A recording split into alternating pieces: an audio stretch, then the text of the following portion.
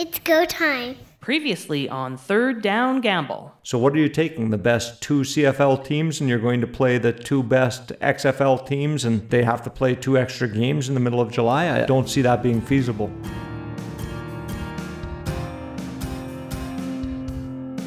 You're listening live to Quick Kicks on Third Down Gamble. This is Don Charbon along with Heath Graham. Pat is taking the week off. Heath, glad to have you back again. Unfortunately, we are still speculating what is happening between the CFL and the XFL, or is there anything? The parties that are negotiating have been incredibly tight-lipped this whole, month plus that we're into now. Unfortunately, it leaves all of us podcasters and TV and print media and radio media and armchair quarterbacks and casual fans all sitting in the dark right now, waiting to hear anything concrete as to what's going on with the 2021 season, with a possible merger or partnership.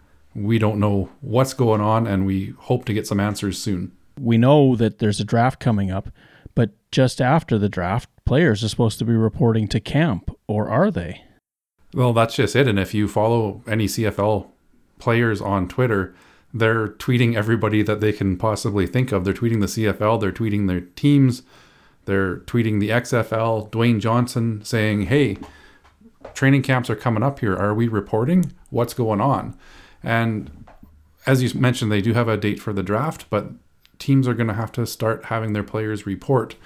And a lot of players come from across the border, even interprovincially, let alone internationally, and are now wondering what the quarantine rules are, if they have to be vaccinated before they come, how often they have to be tested, all of those sorts of things. They need an answer so that they can tie up loose ends where they are and get ready to start whatever season is coming. And I really feel for the players because, of course, that's their livelihood that they're looking to make in the CFL. And the CFL, for its part, takes its cue from local government, national government.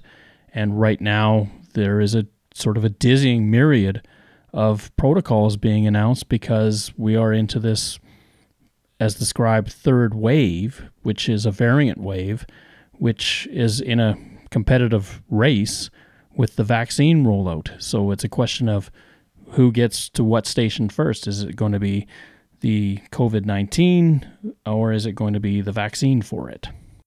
Yeah, I almost compare it to trying to beat a grass fire by getting a fire guard up to prevent the spread. We are seeing the third wave coming. We know vaccines are starting to roll out, but are they going to be fast enough to turn the corner on that fire that's coming? Right now, unfortunately, across Canada, provincial health organizations are struggling to get those needles in arms, and we're a little bit behind. The US, for all of their problems that they've had with COVID in general, have been rolling out vaccines left and right and are way ahead of us in the numbers and percentages of people that are getting vaccinated. It's allowing fans back into stadiums and hockey arenas. We saw a sellout for the season opener in Texas in Major League Baseball, and we are nowhere near that. I don't know of any provincial government right now that says absolutely let's open the gates up to sports fans to come in and attend a game even at a 20% to 50% capacity. We're not there. You've got major centers that are clamping down even harder on restrictions.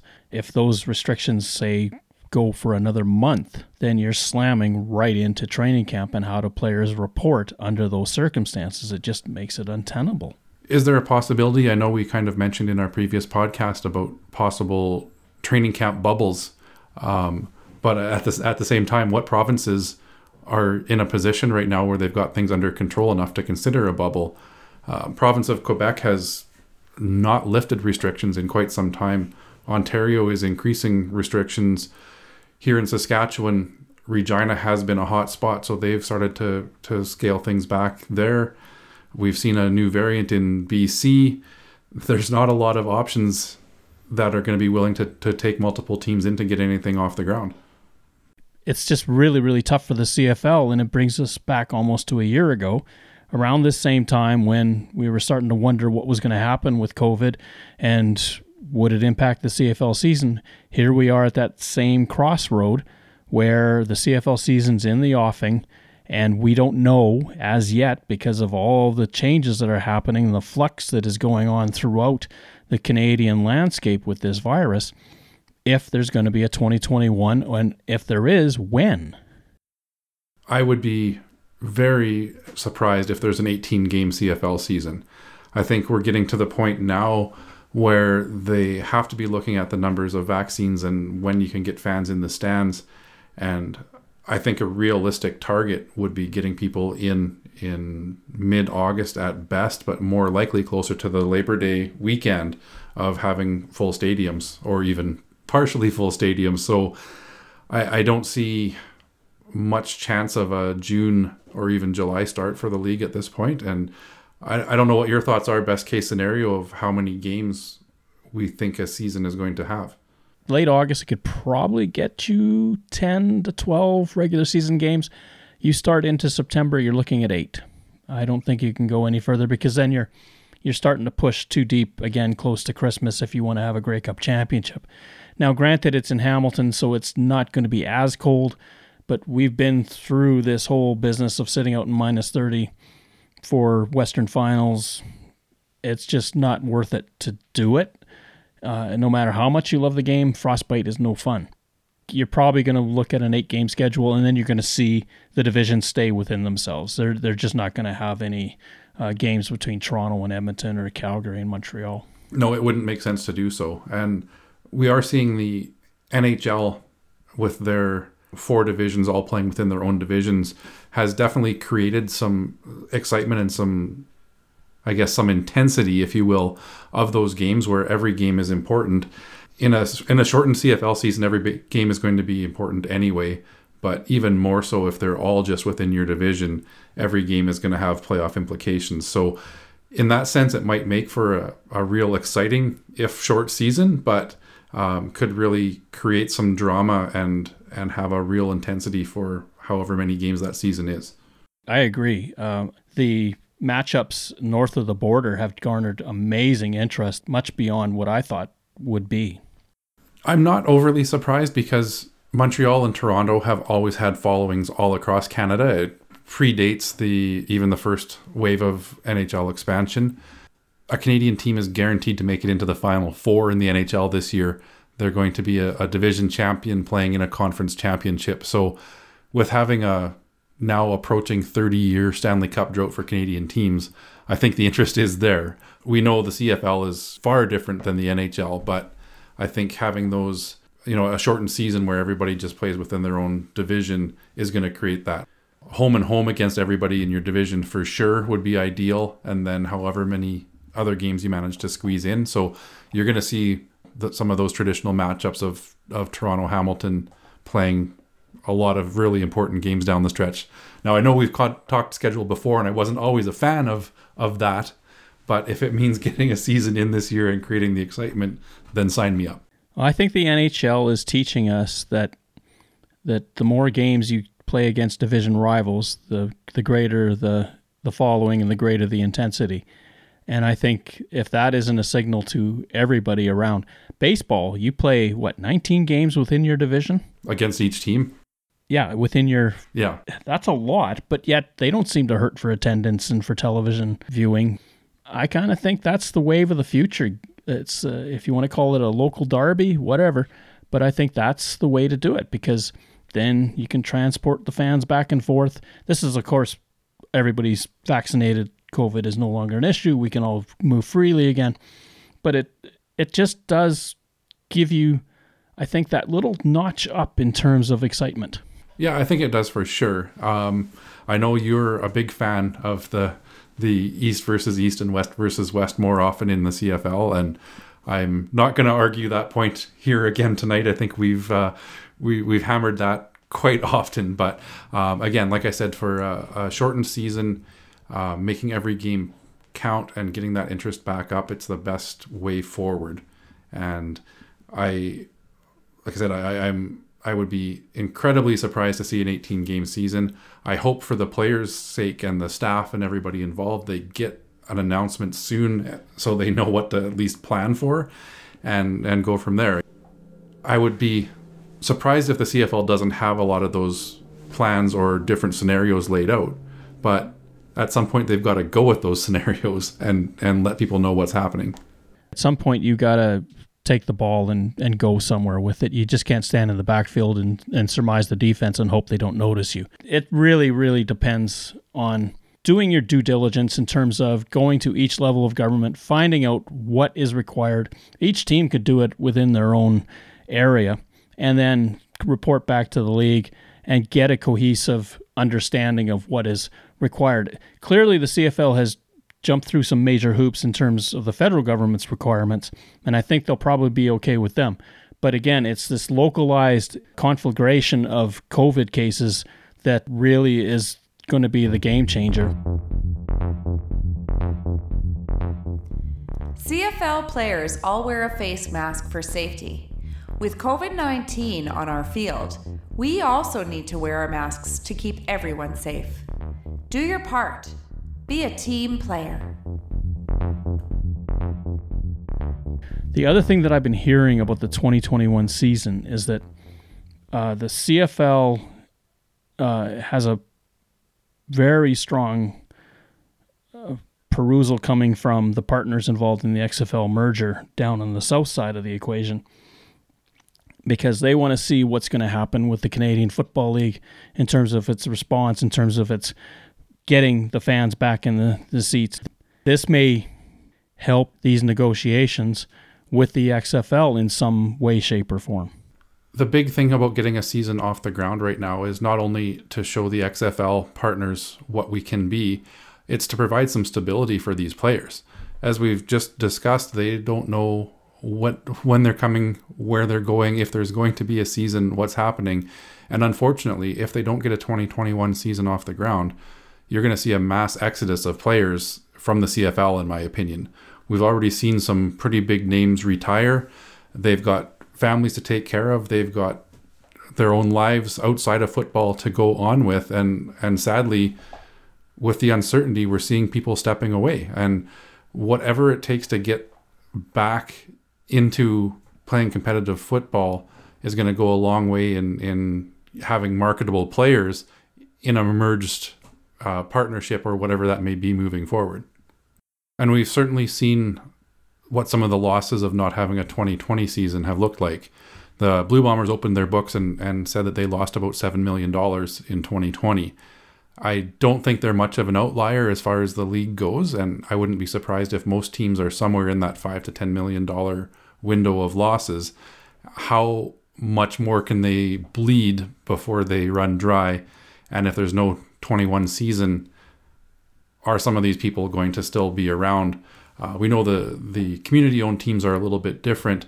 There's private ownership groups in this league that haven't even seen their team on the field because 2020 got canceled. How willing are they to sit there with their wallet open, essentially, and watch nothing really come of it? You could argue that the whole talk about the CFL and XFL potential merger, which we still have no clue about because there's some assertions now coming out that there's been a non-disclosure agreement about this, which explains why we have nothing to go on. That has generated a ton of Twitter talk, a ton of impressions on YouTube. It itself has vaulted the CFL into the forefront in terms of the news media, so much so that the NFL, in response, mentioned the word Canada in their 2021 season and hinted at coming to Canada to play that 17th game. Yeah, I saw that. That was a really interesting take. In my mind, any conversation about football in Canada is great for the CFL. Fans that are going to go see an NFL game in Toronto aren't necessarily CFL fans, etc., but any of that kind of exposure will help us in the long run as a league, as a fandom. It is interesting that with these talks between the XFL and CFL, all of a sudden the NFL is thinking, maybe there is a market in Canada that we need to relook at and see how we can get some of that, a little piece of that action. I think it's more than that. If you really look deeper at it, I think the NFL is responding to the idea that the Redbird and the Canadian Football League and Garcia and Johnson are talking, and that this could be something that could be a little bit of a challenge to them. And so they're trying to run interference a little bit by taking some of the steam out of that and saying, well, we might just play in Canada. it's caught them a little bit that, hey, this is a challenge to us. Now, I guess my question, though, for the NFL wanting to play games here in Canada, we saw challenges when even they played an exhibition game at Investors Group Field in Winnipeg with the configuration and the positions of the goalposts and that sort of thing. So how much is the NFL going to be involved in injecting more money into this to make sure that they can get the stadiums to an NFL standard? And how many sites do we really have in Canada that can support them? I would think the obvious choices are Montreal, Toronto, Vancouver. Is there anything beyond that? Some of the prairie cities are very interested as well. Edmonton has the large enough stadium, certainly. Mosaic and Investors are both new and are wonderful stadiums to host a game. And I'm sure there's going to be some argument that they could do it as well. If they can get the goalposts in the right spot. Well, I think you probably could figure that out. I don't think that's a big issue. It's more the patching of where the old spot was is what the upset is over. Right. It would be very interesting to see what this all means. We know that the Bills in Toronto didn't work. The NFL could argue all at once that we have fans in the Canadian North and we want to just address their needs by playing some games up there. But I think there was some aggravation on their part because all of these major moves were being made by these other two entities, and this was starting to get their hackles up. If the NFL is feeling even a little bit threatened by these negotiations, I guess that's good news, and it creates some more optimism of the viability of the CFL and that the partnership is something to really consider as a positive. I know there's a lot of I'm trying to think of the most polite way to say this. A lot of older CFL fans or lifelong CFL fans that are really quite hesitant to even discuss partnership with the XFL. A couple of really well-known ones are Bob Irving, the voice of the Blue Bombers, and Terry Jones of the Edmonton Sun, are both real staunch traditionalists of the CFL, if you will, and are very vocal about their opposition to any kind of partnership. I think I have a lot of respect for both of those journalists. They've been around for a long time and are very good at what they do. I, at this point, feel that they're a little bit short-sighted and maybe a bit more optimistic of what the CFL is right now and where it's going, and they're not seeing the need for a shot in the arm. There is a lot of speculation. We just don't know what's going on. We'll probably be spending a lot of time on these podcasts trying to figure out what's going on just based on intonations or maybe some leak that may eventually come out. But in the interim, until we have something to go on, we can only guess. And my feeling is that 2021, maybe 2022 could be the last time we see the Canadian game played the way we've known it to be played for the last 60 years. And I think we're starting to get to the point where we're going to have to accept that if we want the teams to still be there, then we're going to have to move on some rules. I agree. And I think the CFL has to make some sort of announcement, certainly by the time that the Canadian draft comes around. I don't see how you can continue to have this guessing game ongoing beyond that. Maybe it's a big plan to really create some excitement around that draft and have an announcement about the upcoming season. Certainly, if there's no plan in place at draft time, I don't know. I don't even know where to turn or where to speculate that the next announcement is going to come. We've got to be getting close to figuring out when training camps are going to happen. If they've got these new draft picks, they've got to start negotiating contracts with them and have a plan in place as to when the season is going to start. It is a dizzying sort of universe in which we look into and try to determine what will be in 2023. 2022 may be the beginning of the change, or it may be the change in its fullest form. We just don't know. But clearly, I think part of the negotiation is going to be rules. And in my heart of hearts, whether the XFL sees this or not, I hope they recognize that to not be the NFL, they have to look different in how they play the game. And whether you decide on the wider field, 3 downs, one of those two has got to stay to make sure that you're quickly identified as something unique. And my hope is that the fact that Dwayne Johnson has some ties to the CFL, he is going to understand that. I know he's not the only voice of the XFL. He's certainly the most famous and most recognizable personality involved with the XFL at this point. And I hope that his influence is there and that he understands the tradition of the CFL and really kind of pushes to differentiate themselves and not just have it become another 4-down NFL clone league, if you will. I think that would be their biggest mistake, because if you're going to attract a new audience and a younger audience, you can't be what the NFL is. You just can't, because there's just no point in being the same thing but just being played at a different time of the year. If you really want to shake people up, you have to do something different. You have to be something different, and you have to play something different. But not go completely off the rails with the rules either. The running start scramble for the ball instead of a coin toss was a no. Some of the kicking rules that the XFL had implemented in their last season were not great ideas. The one thing the CFL has going for it is there is an established league and an established set of rules that are different from the NFL. And hopefully the XFL can embrace some of that in designing their new product. The world awaits them to make their choices known. And I think at some point, I don't know if it's going to be by the draft. I highly doubt it. But at some point between now and the end of this calendar year, we're going to have some pronouncement that they have either merged, that they've entered into some joint agreement, or that Redbird has come forward with an offer to market the CFL, and maybe that's how the game has grown in Canada. Thank you for listening to our show. Third Down Gamble is hosted on Podbean. Third Down Gamble can be found on Apple Podcasts, Google Podcasts, and Spotify. Follow us on Twitter, where our handle is @ThirdDownGamble. Join us again next time. The Third Down Gamble Podcast. Audio worth watching.